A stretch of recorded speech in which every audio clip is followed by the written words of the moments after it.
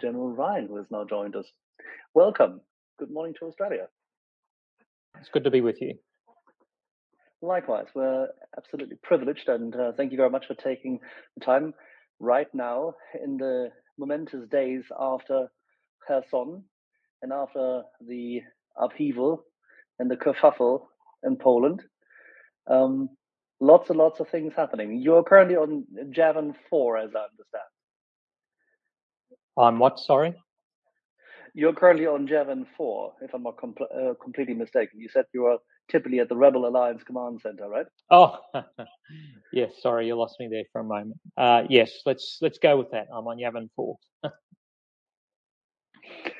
All righty. If you don't mind, let's maybe start briefly with the recap of that exceptional event in Kherson, both how Ukraine shaped and drove it and what the Russian armed forces conducted. Could you maybe summarize? You've given many notices out and tweeted about it and discussed it, but could you summarize how you see it with a few days of distance? Yeah, I think this was a pretty significant Ukrainian victory.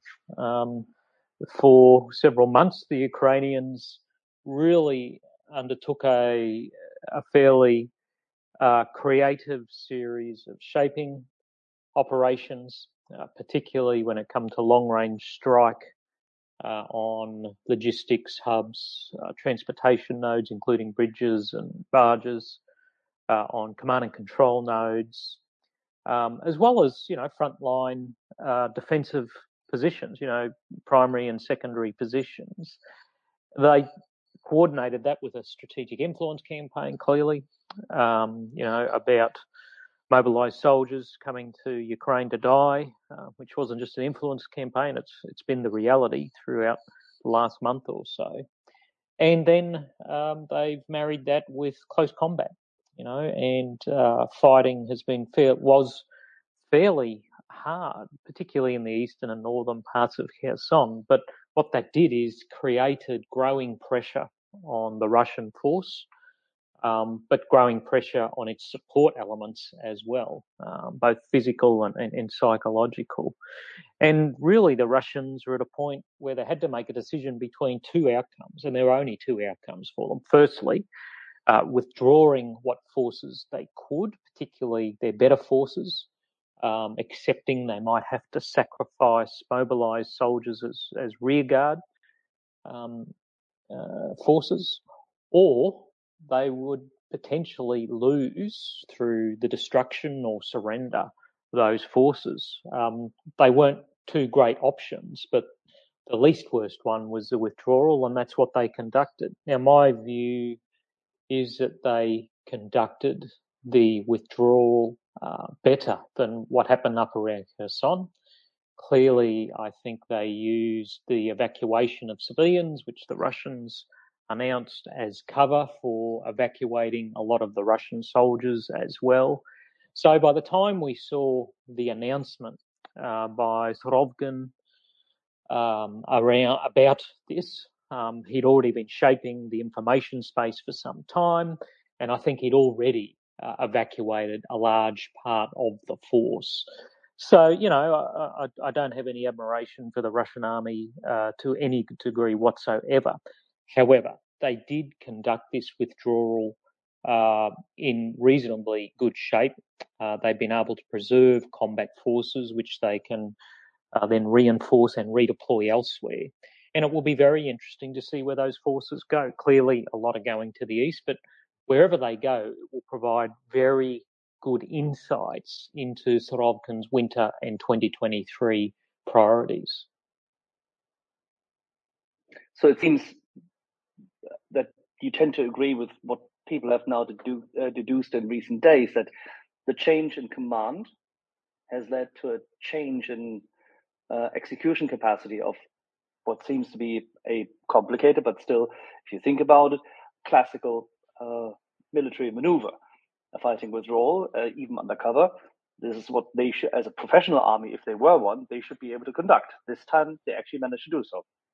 Yeah, I mean, withdrawal is always difficult, particularly if you have an enemy that's following up quickly on you. I think there was probably some effective deception by the Russians throughout. There was also, I think, better strategic shaping of the Russian domestic audience before and during the withdrawal. Didn't see that in Kharkiv clearly, and that caused Putin a lot of problems. So I think at both the political level and the operational level, the Russians demonstrated a degree of competence this time. Now, we can take from that a few things, but I think a really important thing is that having a single unified commander who I think is talking direct to Putin and clearly has the ear of Putin, because this withdrawal wouldn't have happened without the endorsement of Putin, is paying off for the Russians. And I think Surovikin is someone the Ukrainians are going to have to watch. He is different to his predecessors. I mean, clearly he's brutal. He spent time in prison. You know, he did some awful things in Syria. His soldiers have already done awful things in southern Ukraine.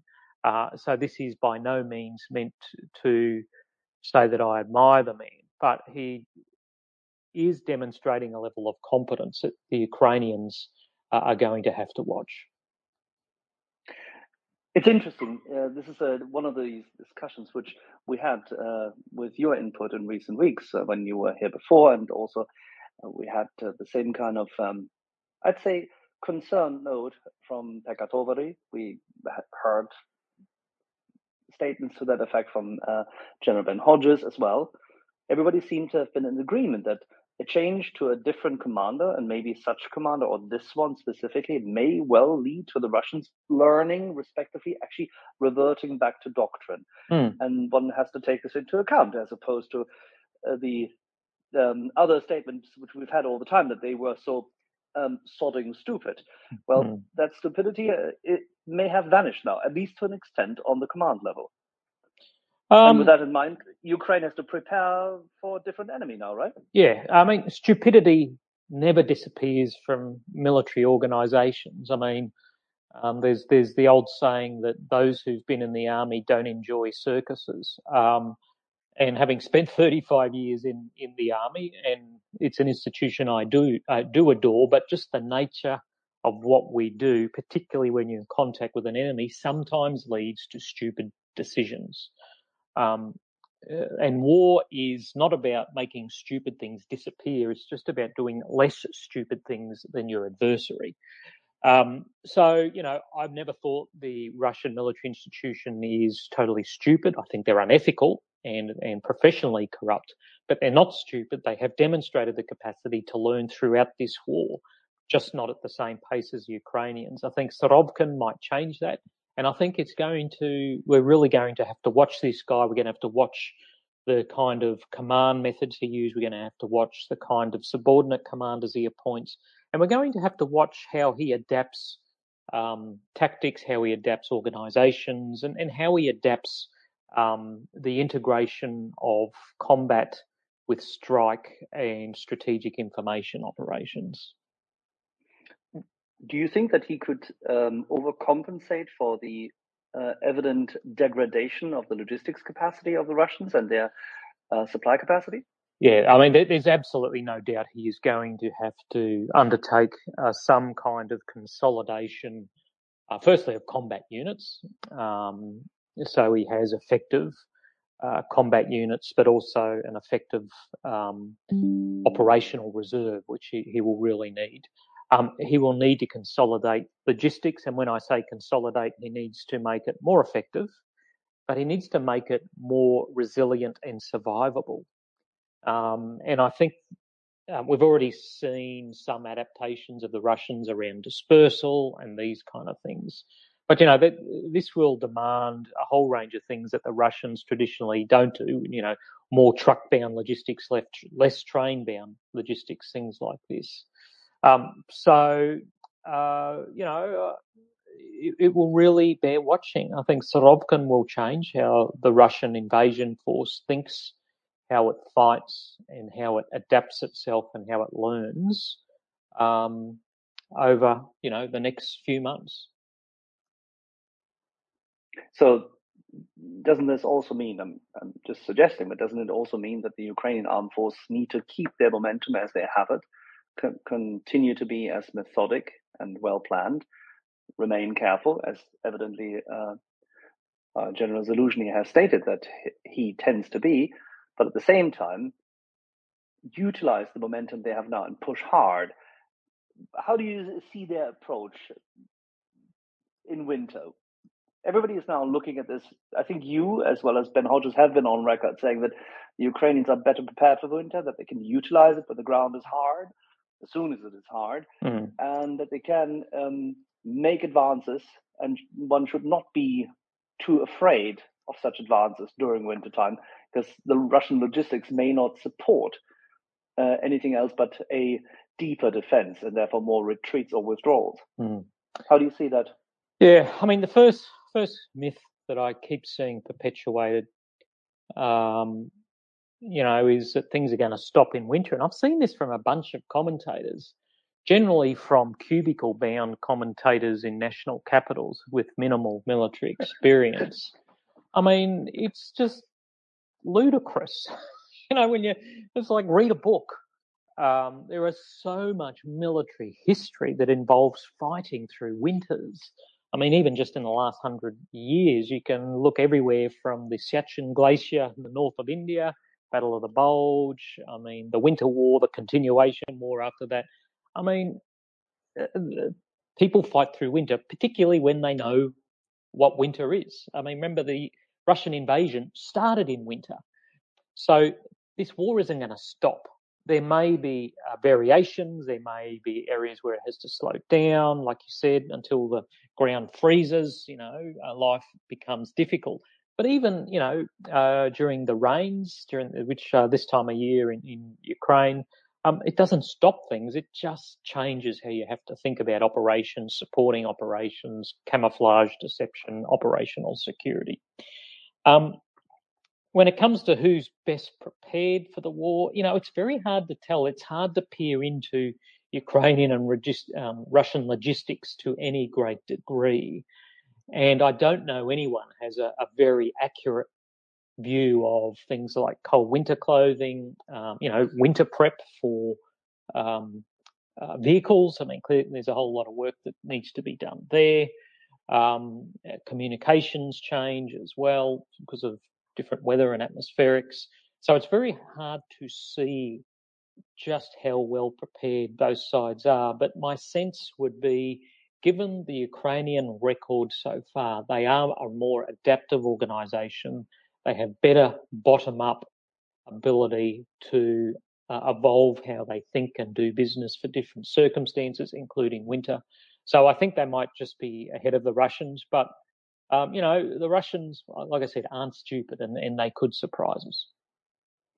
Yeah, never underestimate the enemy surprising you and coming out of left field, quite literally. Now, there's two things where I would like to, if you allow me, go a little bit more granular, because I know that many of our co-moderators, and you can see it already on the panel, they do have questions in that regard as well. Right. Maybe whilst we were at Kherson before, why don't we just briefly stay there and then cross over to the northeast, and then I'll have a few more questions. But very briefly, Kherson, the Russians have withdrawn, retreated, if you want to say it this way. Large columns were seen going down south from Novakhovka. Many of them actually seem to have gone further east, as you indicated.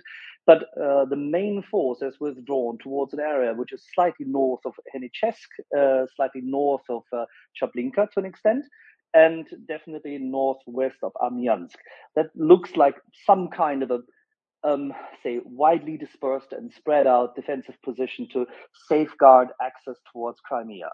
Our colleague Yehuda had said that he believes that the Russians have no logistical capacity and no defense capacity against the advancing Ukrainians with HIMARS and long-range artillery and better ammunition to defend the corridor from there all the way to the east to Melitopol and towards Mariupol.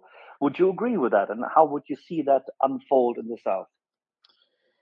Yeah, I mean, it was always going to be interesting to watch where they sent these forces and provide insights into Sorokin's priorities for next year.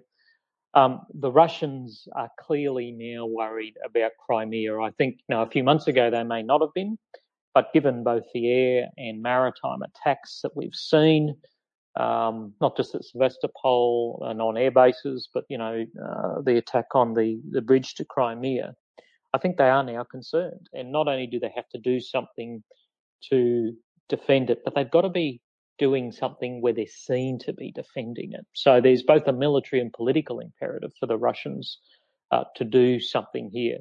And because of that, that means combat forces that they may have wanted to use in Zaporizhia or in the rest of Kherson may not be as dense as they would like. That will create opportunities for the Ukrainians. Now, there's no going into Crimea without securing Zaporizhia and Kherson, in my view. I mean, you can't take Crimea with some airborne or amphibious operation. The Ukrainians don't have the capacity, and they're extraordinarily vulnerable and frankly very difficult to support without ground lines of communication. As you know the terrain. There's only two real ground axes of advance into Crimea. The Ukrainians will have to own at least one of those, if not two.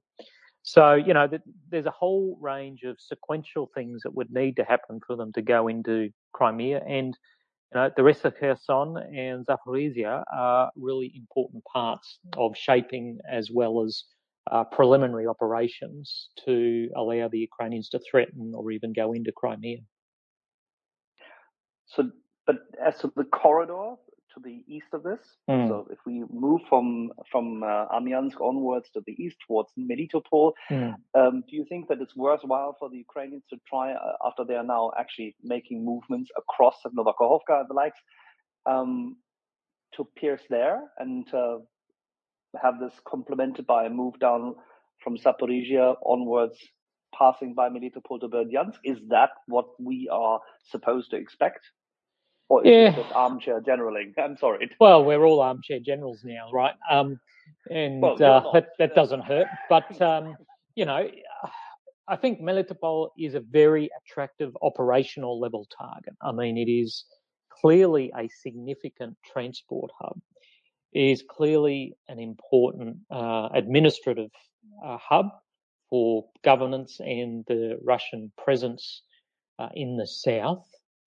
And it's clearly an important political objective for both the Russians and the Ukrainians. But it's also a pretty obvious target. That doesn't mean it's less important, but it is kind of an obvious axis. And, it would not surprise me if the Ukrainians were to do something in moving towards Melitopol. But it would be very difficult because if depending on where they come from, if you come from the north, you're going to have Russian forces to your east and west as you advance south. And that's very difficult to have flank security and to hold open the shoulders of that axis. As we've seen so far, the Ukrainians don't prefer to penetrate like that, but, kind of chip away at the edges so they don't have big flank security concerns. So whilst Melitopol would be a very attractive target for all the reasons you and I have laid out, I think it would also be a very difficult one without the forces to conduct the break-in, conduct exploitation, but also undertake the flank security missions that would be required for such a penetration deep into Russian-occupied Ukraine.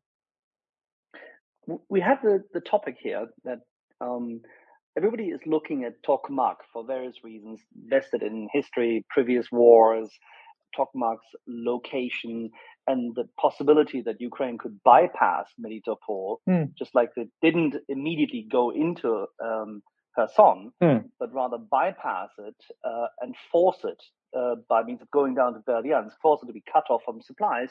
So at some point in time, with partisans quite active in Melitopol and its surroundings, that the city might be untenable for a urban defense by the Russians. Is that something sensible? Would you see this as a viable option? Oh, I think that's that is a viable course of action.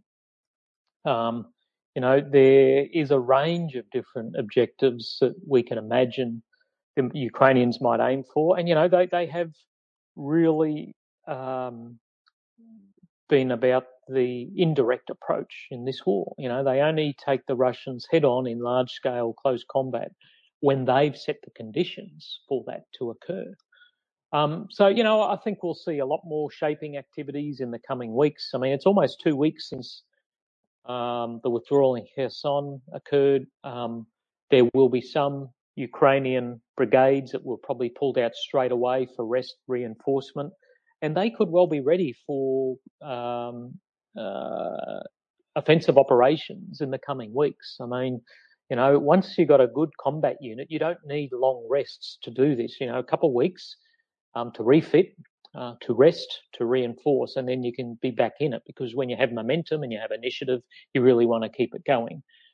So, I could imagine a few different axes where the Ukrainians might want to penetrate into the south, but there'll be a lot of shaping and there'll be a lot of enabling activities before then, and they'll only go into that close combat fight when they believe the conditions are just right for them to do that. One follow-up to this. As we now see, today was the first day, and you may have seen the video of Dnipro, and if you haven't, we'll post it out again. But in Dnipro this morning, when a bus driver turned, so to say, left onto an avenue, then in the very, very in the distance, but not too far away, an apartment building was hit. And next to the apartment building was yet another gas node. Evidently, the Russians are now targeting the gas infrastructure to make Ukraine even colder for civilians. If there's one city which is already exceptionally cold and unsupported, it is Mariupol. Yep. And in Mariupol, currently, the estimates range because nobody really knows, albeit that Ukraine seems to have better information. In Mariupol, we are supposed to expect at least another 60,000 civilians who can neither really flee, nor can they be supplied, nor do the Russians seemingly want to supply them. Yeah. They'd rather starve them out. Is this a lure? Is it a trap? Or is it just their sadism? Sorry, if I may call it this way. I don't know what else to find as a word. Or is it just their desire to genocide the Ukrainians? And how should Ukraine deal with this tragedy? Well, I think it's clear now that Ukrainian resources are stretched, and it's going to need a lot more support from the West beyond just military support. I mean, it's been getting a lot of economic assistance. I mean, you need money to fight a war, but they're going to need a lot more assistance to repair their civil infrastructure. I mean, clearly this will be a high priority for the government in the lead up to winter. And, this deliberate Russian targeting has no military utility. I mean, we need to be very clear on this. There is no military utility in having civilians freeze to death. It's all about psychological, it's about terror. And frankly, I really do think now the UN is going to have a serious look at designating Russia as a terrorist state. I mean, if this was a non-state entity doing this, there would be an instant designation of them as a terrorist state. I mean, there would be no discussion about it. Just one or two of these incidents. We've seen hundreds of them now from Russia.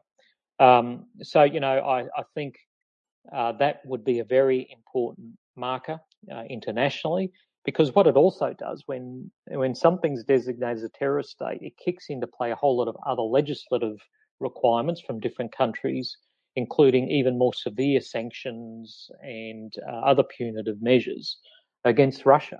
They've lost the right to be considered as a member in good standing of the international community, and I think there's going to have to be a whole lot more targeting of the Russian politics and the leadership, because clearly these things that are happening are driven by Putin, and as long as Putin's there, Russia's behaviour is just not going to change. Yeah, you made the case earlier today. I saw briefly in the run-up to our segment here that it has become clear that Putin and his circle will have to go, and it becomes actually a self-fulfilling prophecy that that the government has to change before Russia can be an acceptable counterpart. Now, having said this, we also hear today that Russian Chemobiks are actually now being taken off the front line near Svatove, where they were relinquished without much, if anything, to fight with, only as essentially, cannon fodder meat. And now they're being brought back to Russia to be imprisoned and starved to death until they finally were to be willing to go back. I mean, it's insanity vested in this. It's like a mad person running the show. It's like, we'll send you there without any training, no leadership, no equipment, and when you run away, we'll put you in prison. Like, if you can imagine being in that position yourself, and being their family members.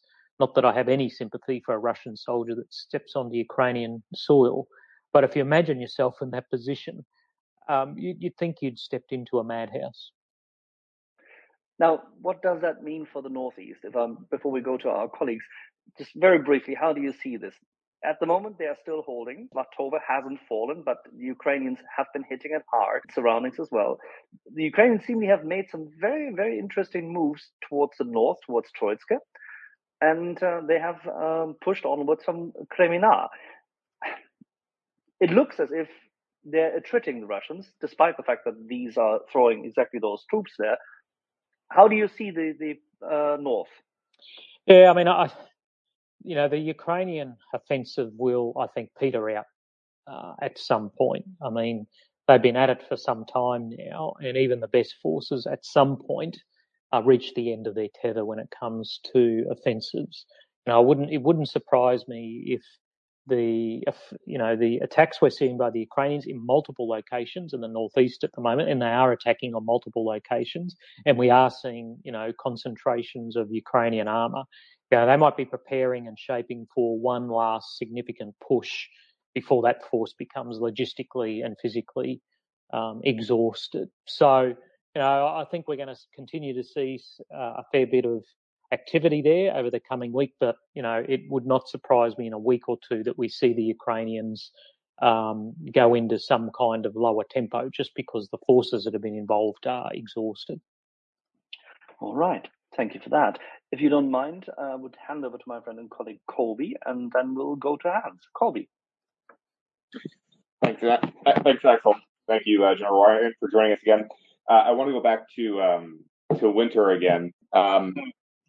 Anybody who's read anything about the Eastern Front during World War II would know that the period when combat operations are most adversely affected is during the spring and the autumn, and yet we have all these different members of the commentariat who are making the suggestion that during winter we're going to see this major slowdown in operations.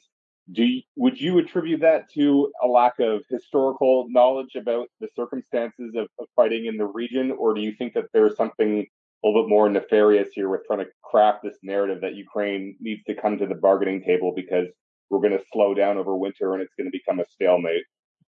I think it's a bit of both, mate. I mean, with the former, I think, a lot of commentators comment on many issues and are about a centimetre deep on most of them, and lack a historical sensitivity when it comes in particular to military operations. So I think that's partly the reason. But the second one, I think is interesting. I think there is a strand out there in several countries where people think this is now the time for negotiations, including General Milley in the United States, which just astounds me. I don't understand their rationale other than appeasing Russia, because negotiating now only benefits Russia. Why would we give Russia a strong hand? Why would we allow them to benefit from negotiations at the moment? And ultimately, when it comes to negotiations, I mean, what's on the table? That's the follow-on question. Okay, what are they going to negotiate about? Zelensky's made it very clear the 10 conditions for war termination. He's said what's on the table. Putin has made it very clear that he is not negotiating for the provinces. So I actually don't know what they would be negotiating over other than a ceasefire, which once again would only benefit Russia. But back to the bigger question, I think it's a bit of both. I think a lot of commentators out there are good at commentating but don't have deep knowledge in the topics they're commentating about. I certainly see that in my country. But I think the second point you make is equally important. There are people out there who think winter's the right time for negotiations. Thank you very much. Can I add one thing? Colby's question is very good, and I like this point. This item of negotiations, General Milley, actually, in the press conference, if you listen carefully, I'm sure you would have done this anyway, but if everybody listens carefully to how he reverted back to what was essentially a slightly admonishing question from the journalist pool, how he clarified that whilst he agrees that the Ukrainians are doing fine and that they are making headway and that they can fight in winter, still as op-tempo reduces, that he would see it as a political opportunity, not a military item. And he differentiated this very clearly. And the political opportunity to work from a position of more strength now than a few months ago, that is something which also Secretary of Defense Lloyd Austin highlighted. So I think there is significantly less discord than what we may have feared, were concerned about, read into it, and our friendly journalists may have castigated him for. Or how do you see it? Yeah, it's a bit hard to know. Milley should be smart enough in that position not to say things that are going to put him at odds with the administration he serves. So if he's been misinterpreted by journalists, he's clearly said things that are either confusing or can be clearly read as meaning something other than what he might have intended. And once again, Milley is providing another great study of tensions in civil-military relations, because what he was saying was at odds with what Biden's been saying. And, at some point you've got to think, how long is Milley's position tenable while he keeps doing these things? So, the problem is not with journalists. As we say, when you're communicating, it's not communicate to make sure you're understood. It's communicate also to make sure you can't be misunderstood. And for someone in his position, with the amount of staff support he has in public affairs, strategic communications, legislative affairs, congressional liaison, this is a really important part of his job. And he's messed it up a few times, and you've got to go, what's going on here? Okay, I will ask that question then. How do you like I don't know what's going on with that relationship. I find it very interesting. I think there's a civil-military issue between the Pentagon and the White House on Ukraine. Okay, thank you for that. Then I don't have to ask the question. If you allow me, I would like to go to our colleague and friend Craig, and then to Ben, Erlen, and Charles. Let's go to Craig first. Craig, you had your hand up for long. Yeah, no, thank you. I appreciate that. And General Ryan, as always, thank you for your time that you spend with us. No problem. It's always great. Always greatly appreciated. I think one of the things that's been kind of rattling around in my brain these past couple of weeks is the ability for the Ukrainian army to adapt given different conditions, and how that's and not so much from a cultural perspective, but from an actual perspective, as somebody who has, to borrow the phrase, worn a star or two, right? How do you teach that? How do you preach that to your junior officers and to others so they understand your ability to say, you know what, in Kherson we did this, but in Kharkiv we're going to do that. And given different circumstances, we're going to do different things. That's not just a simple command. That's a part of a culture, right? But more importantly, how do you, I hesitate to use the word train, right? But how do you drill that into your units? So what I'm getting at is, if Ukraine was to do one of those maneuvers you just described, which is heading towards Melitopol from the north, right? Then given the amount of troops that you have, say 30 to 40,000, that's a large geographical area, given what we just saw in Kherson in relation to, it's not as comparable. And so you're going to be a lot more spread out, which means you're going to have a lot more diffusion of decision-making, right, to be had. Can you kind of speak to how you institutionalize that as a part of a raw conscript who just got done with training in the UK coming into a unit like this? Yeah, hey, it's easier said than done. and as you identify, this is a cultural issue. But there are some things that you can do in training to provide the foundation for a learning organisation for an adaptive stance in institutions. The first one, a really important one and very basic, is after action reviews. When you finish a mission, do a quick hot wash, and after action review, record your observations and pass them laterally. I mean, so important. That becomes about spreading what's successful, what's not successful in an organisation. The second part of it is command and leadership selection. You need to select people who are open to different ideas, who don't need to dominate conversations, and who are able to nurture an environment where different ideas are welcome, tested, and if they work, credit is given where it should be and the ideas are spread. And if it doesn't work, the commander accepts the blame and moves on with the next thing. So it's a mix of training and culture, and you need to do that at each level. And then you have, institutional mechanisms, lessons bulletins, rapid absorption of tactical lessons into the schoolhouse and into PME systems. So there's a whole range of things you need to be an adaptive army, and we looked at a lot of this about a decade ago in our army. Did some of it, didn't do all of it. How do you? I was just going to say a great study of this is Amy Fox Godden's book Learning to Fight, published by Cambridge University about 3-4 years ago. It won a lot of awards, but it is a fabulous examination of how the British Army adapted and learnt from 1914 to 1918, and how it had an institutional approach to learning and sharing lessons, not just in the Western theatre, but across all its theatres, from the Middle East to Western theatre and other places that the British Army was involved. It's extraordinarily complex, but it can be done if you really focus on it. No, and I was just going to say, if I could just, Axel, very briefly follow up on that, and then I'll gladly step down. How do you institutionalize creativity, right? How do you institutionalize adaptivity, right? You have to make it a part of your DNA, right? So it's like telling somebody how to walk. You can't describe it; they just kind of have to feel their way through, so to speak. And it's an interesting psychological perspective as well when it comes to the individual officer, or general, you might say. But my second question to you would be ammunition. We have seen Ukraine burn through a lot of 105 versus 155 shells recently.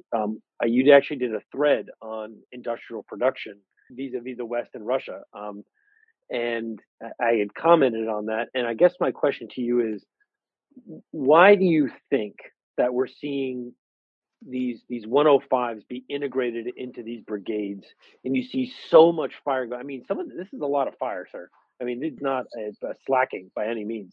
And so, could you kind of speak to how you take these smaller guns and put them into maybe smaller brigade-like units to maybe not depend so much on M777 fire?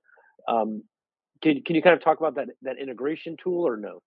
No, I mean, we're going to have to do some of that. I mean, I'm not a fan of towed artillery anymore. I actually don't think it's survivable on the modern battlefield, just because it's too slow to move. But out of necessity, I think we're going to have to integrate 105s at A level. I mean, we still have mortars, mortar platoons and battalions and sections in companies in some armies.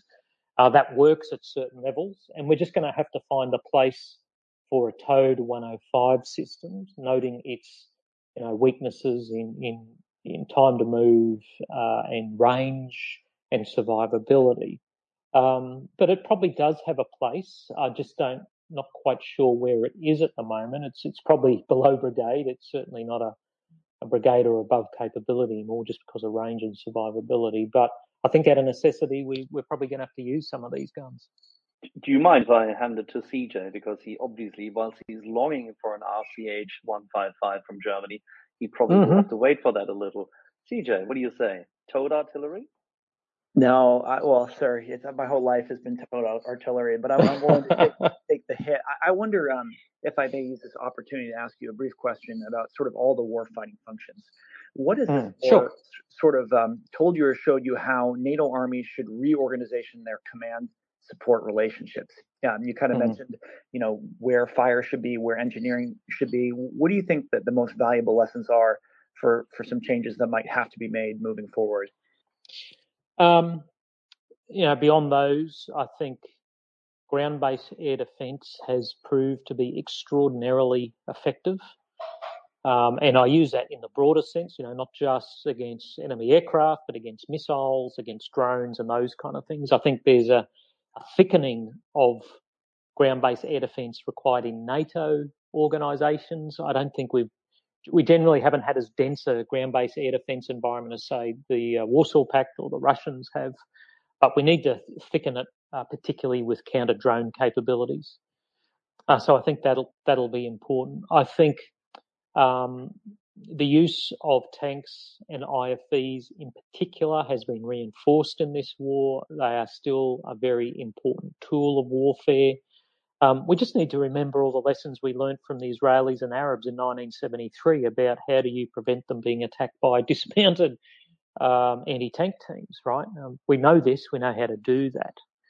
But beyond that, I think with AFVs, we just need to think through, survivability, but also how do we team crewed AFVs with uncrewed AFVs, and what is the ratio of each?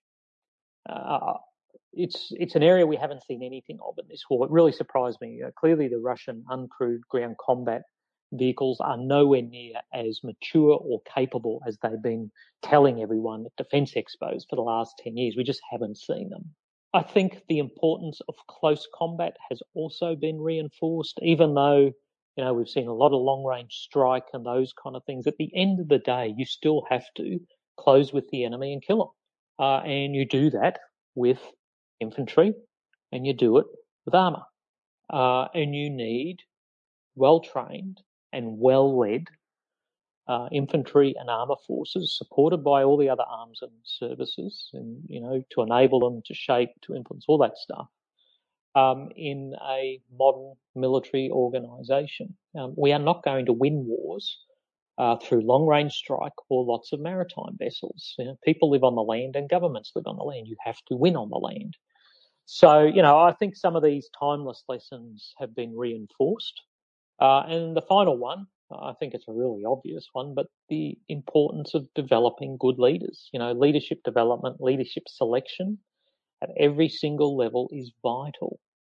And we've seen, the Ukrainians have got it right in a lot of instances. I'm sure there's lots of cases they didn't, but once again, this is an asymmetry between them and the Russians, where the Ukrainians have got it more right than the Russians have, and that's all you need to do in war. So, I mean, these are some of the areas of combat capability we need to think about. And it's going to be evolutionary. I don't see anything revolutionary out of this war. And I guess if I could just add one more thing onto leadership, the role of citizen journalists, influencers, battle mappers in this war has really stood out as something quite innovative and something that government and military intelligence organisations cannot afford to ignore and will have to partner with in future. If a 15-year-old kid can stand by the road with an app and with a couple of taps send data to a central fusion area about the movement of a Russian convoy or a couple of Russian missiles flying overhead, these become important parts of our meshed sensor network. So I think this is probably one of the really transformative aspects of the war I've seen. One of the few, but it is quite transformative. And we're really going to have to think more carefully and more cleverly about the integration of civilian and military sensors, analytical capability, and information dissemination in warfare. No, thank you so much, sir. I'll stand by because I do want to follow up, but I'd love to hear what others have to say first. No worries. Thanks. Okay. It was Ben, Earl, and then Charles. Thank you, Colby. Thank you, General. I've got a very quick question, and I will resist the temptation of asking you about your next book and science fiction. So the question I have for you is regarding the retreat of the Russians in Kherson. That's the second time, at least, that the Russian army is able to pull a successful retreat. And we were told that it was extremely difficult to retreat while engaged. And I was wondering to what extent people like me were misunderstanding the way the war is fought on the ground, because I tend to imagine World War One trenches. But is it a fact that actually, due to the lack of personnel, there's not the units are never really truly engaged for a very long time? And what's the tactical situation that may explain the success of the Russian retreat? Yeah, I mean, if you have a look at how the defence is conducted by modern military organisations, including Russian doctrine, I mean, it's not like it's one long line of soldiers in a trench defending. I mean, you have successive defensive lines which have increasingly dense concentrations of combat and support troops, over dozens, if not hundreds of kilometres. So the reality is, at any given time, only a very, very, very small proportion of your force is actually engaged with the enemy. When I say engaged, that doesn't mean fighting. It might just be within sight or within sensor range and those kind of things. So the reality is a large proportion of your force is generally out of contact anyway, and that includes your reserves. So if you are clever, if you're able to deceive the enemy about where you are, what your main effort is, and cover it with something like a civilian evacuation, these kind of things become simpler. Not simple, because they're always difficult. There's always frictions and those kind of things. But they do become more manageable to undertake. And clearly, the forward defensive locations, I think the Russians have put Mobics in there just to have a presence, not because they're capable, but just to say we're still defending these areas. There's still things you can detect on your sensors. We haven't changed. These things are difficult, particularly when you have a fairly dense static defensive regime like the Russians had in Kherson. So the fact that they've been able to withdraw in good order indicates to me that they had that very deep defensive regime, and that, frankly, the Russians have probably been thinking about this for a very long time and very gradually thinning out their troops in Kherson. It wasn't something they did over the course of a week. They've probably been thinning out troops over quite some time, including these deceptions about, oh no, we're reinforcing. Well, they might have sent in 200 soldiers, but taken out 300. It's all about creativity. It's all about sequencing. It's all about deception and operational security to be able to do these things with any sense of success.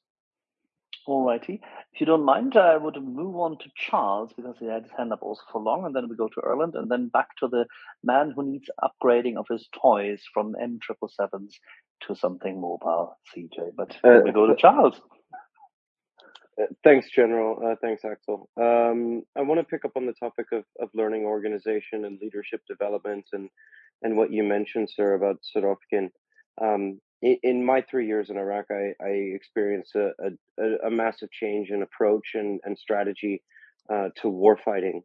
My question to you is then, even if Sorokin has, we'll say, operationally good ideas, what is his ability to actually implement that kind of thing at the tactical level? Do you see the idea to learn moving down the organization to actually be effective? In a good organization, you should be able to. There's no perfect system, and there's no perfect selection criteria and those kind of things. But you should be able to if you're an organization that's mature, that's cognizant of its history and cognizant of the reason for why you do these things. It's just never easy. That's all, because there's a whole lot of competing priorities. I'm wondering, sir, if you think that the Russian military, with the culture and with the leadership development, if they actually have the capacity to actually adapt, even if the general staff may be able to do that, and the leadership may be able to do that, but do you think it will really make a difference? I think generally the biggest driver of change is failure. If the Russian military is honest with itself now and after this war, they'll know that some things will have to change, particularly with leadership. Whether they're actually capable of that, I don't know. It's very hard to tell. Culture is a really, really hard thing to get your hands around sometimes, particularly in a society like what exists in Russia. Theoretically, are they capable of doing it? Absolutely. All humans are capable of adapting and changing and improving. But if the Russians can do it, and over what time scale, remains to be seen. We've seen the Russians adapt how they do business throughout the war as they keep failing. They failed in the north, so they moved main effort to Donetsk. They failed in their unified leadership, so they've appointed Surovkin.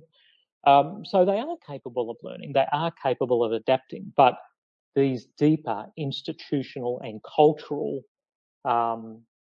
changes that are required to shift how you develop leaders, select leaders, incentivize leaders across the system. Well, that's a much bigger challenge than we've seen already in Ukraine, and whether they're capable of it or not, I don't have a good sense of that, and I think there would be very few people who would have a good sense of whether they're capable of it or not.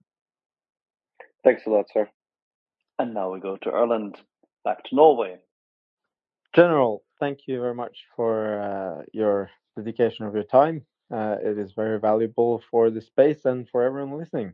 I want to ask you, given the conditions that the Russians somehow suddenly dedicated itself to train their personnel, their officers, their NCO corps, according to Western ideology, how many years would you give them before they can somehow field a operational force with the same kind of philosophy, giving all the military universities, the NCO schools, etc., all those things, just the humanistic part of this, before you can actually field soldiers and NCOs officers that can perform during yeah. So just in sum, how long would it take to turn the Russian military around into a fighting force? General, would you say it's been 8 years for the Ukrainians to do it? Maybe the Russians with the same motivation could do it in 10? Yeah, they're clearly capable of it.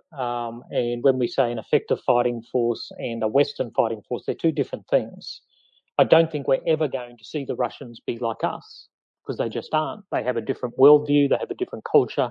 They are not ever, I think, going to transform into some version of a Western or NATO military institution that looks or thinks like us. I think we should just take that off the table. That is just not Russia.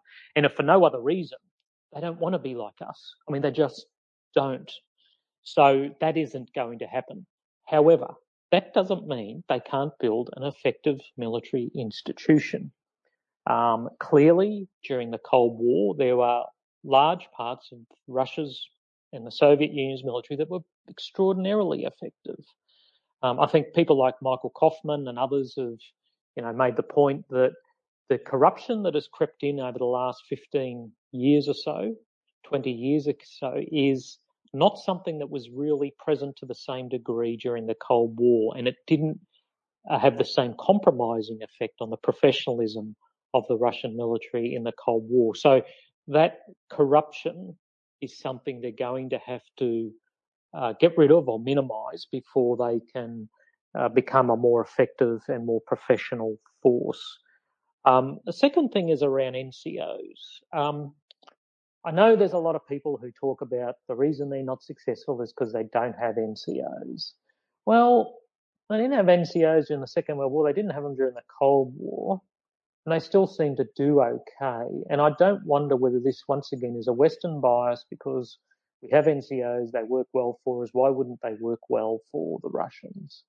I think we need to be very careful about coming to that judgment because the Russians look at it from a functional point of view, whereas we're looking at it from a rank point of view. If the functions are still undertaken that an NCO conducts in the West, but it's done by a junior officer or something else, well, I don't see an issue here. And indeed, the Russians made a deliberate decision as part of their reforms to not pursue a professional NCO force. It didn't just happen. They made a deliberate decision not to do this for a range of cultural and organisational reasons.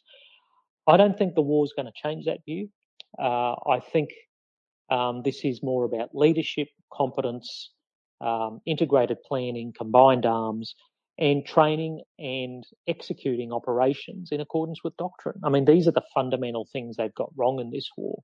I don't think the lack of an NCO corps has been a significant determinant in the outcome of this war, even though we might like to think so.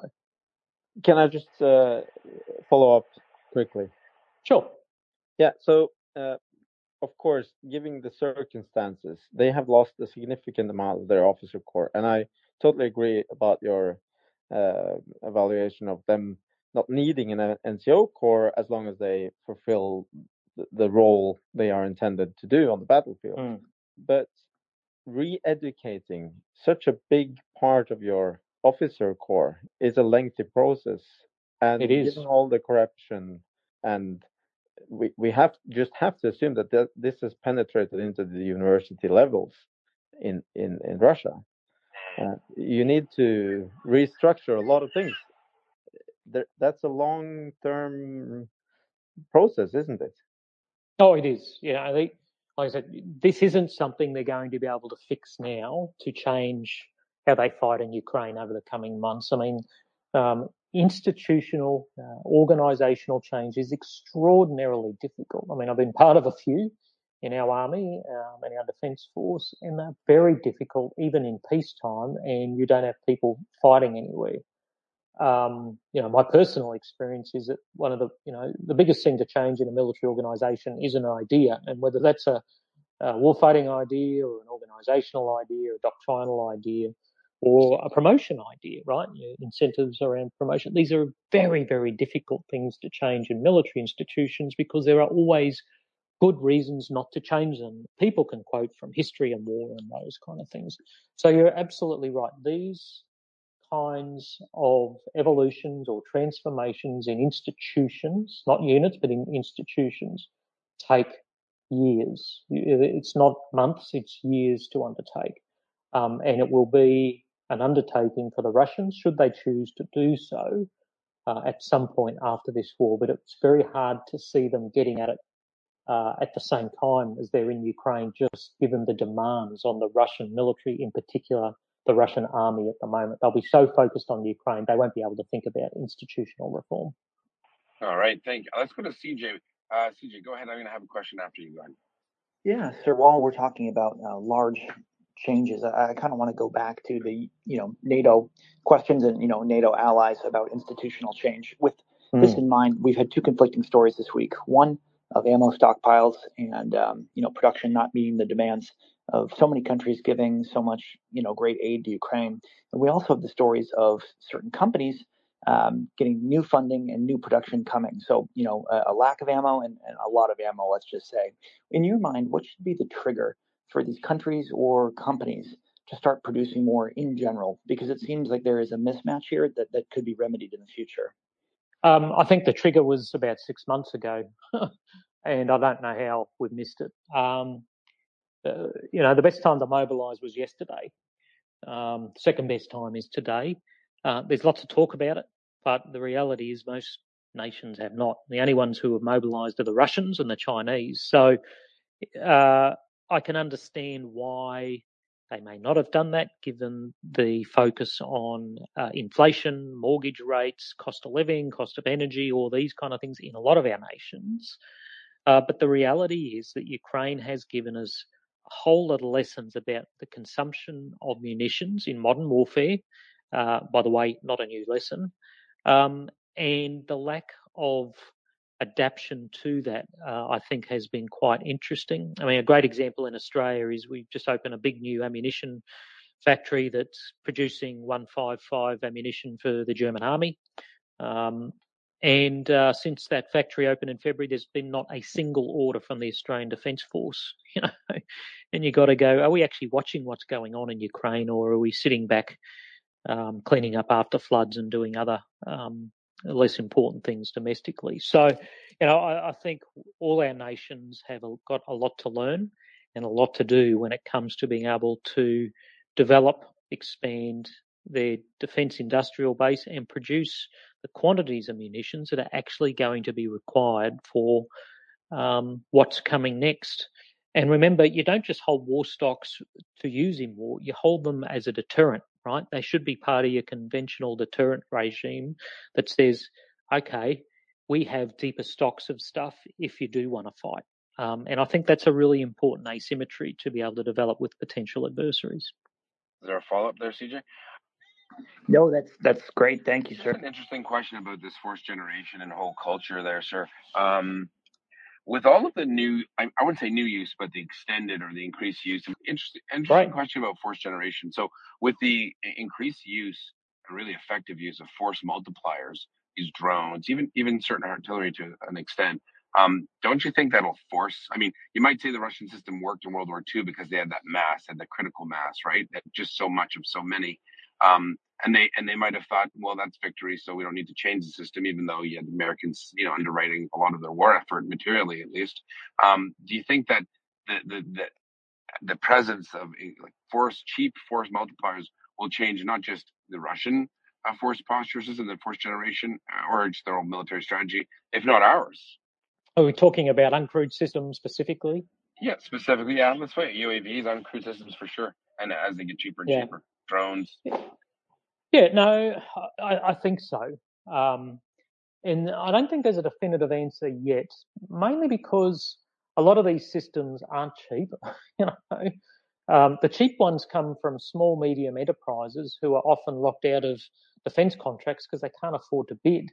And therefore, a lot of the contracts for uncrewed systems go to the very big multinationals who only offer big, expensive, extraordinarily expensive, exquisite systems.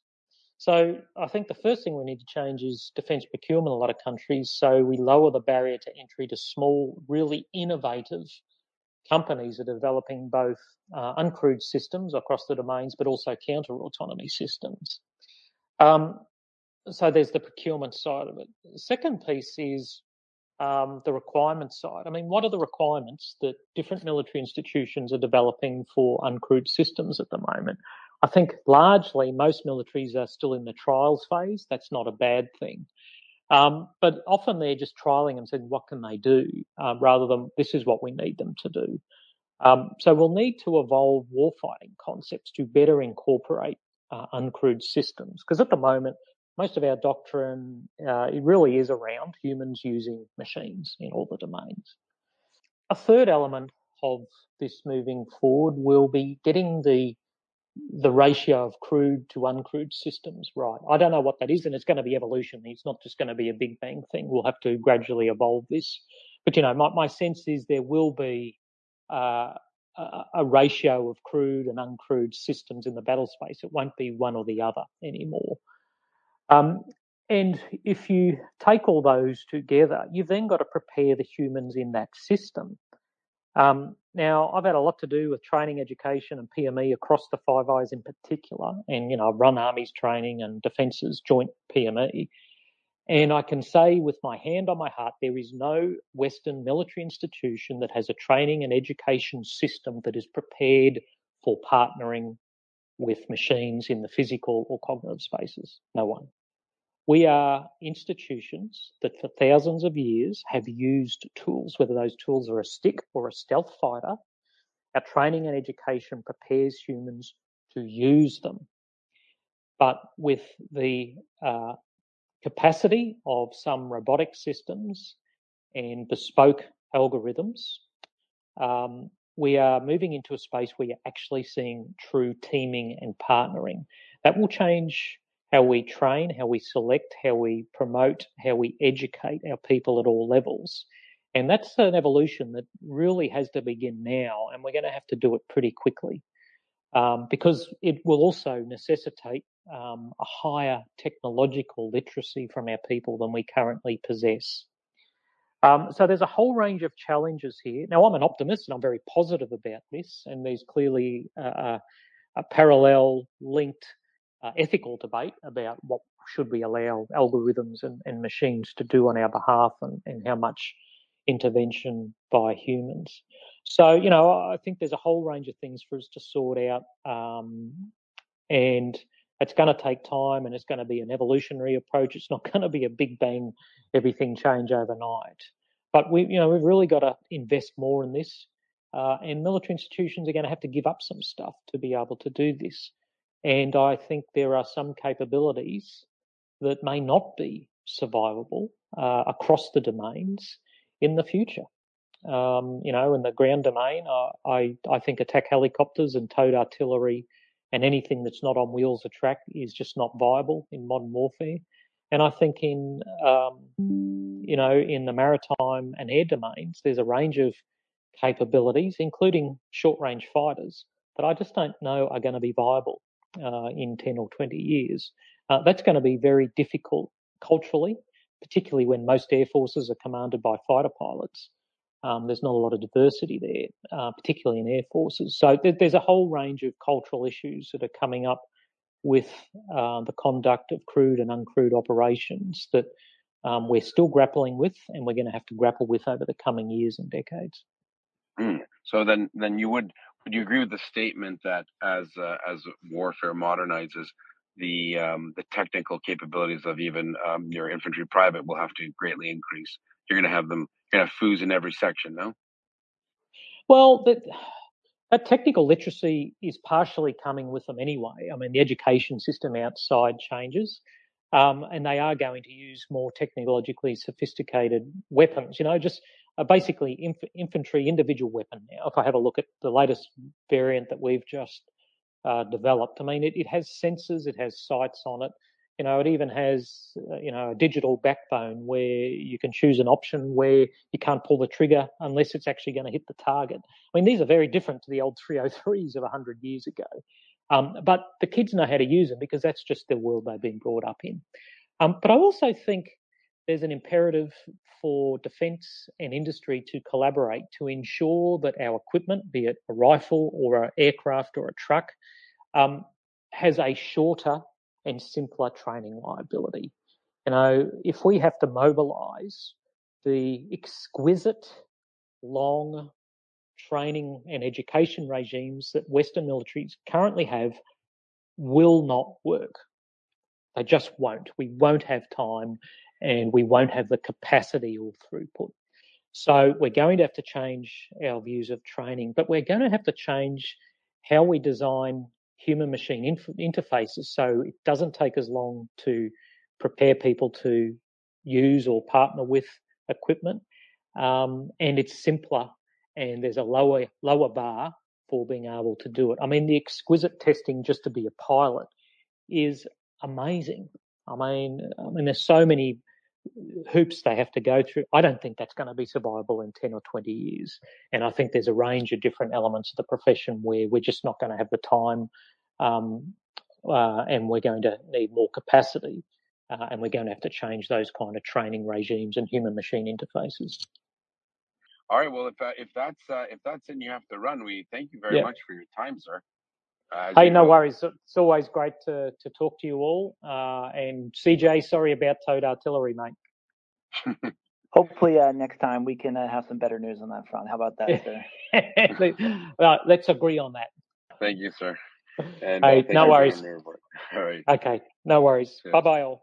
Bye-bye.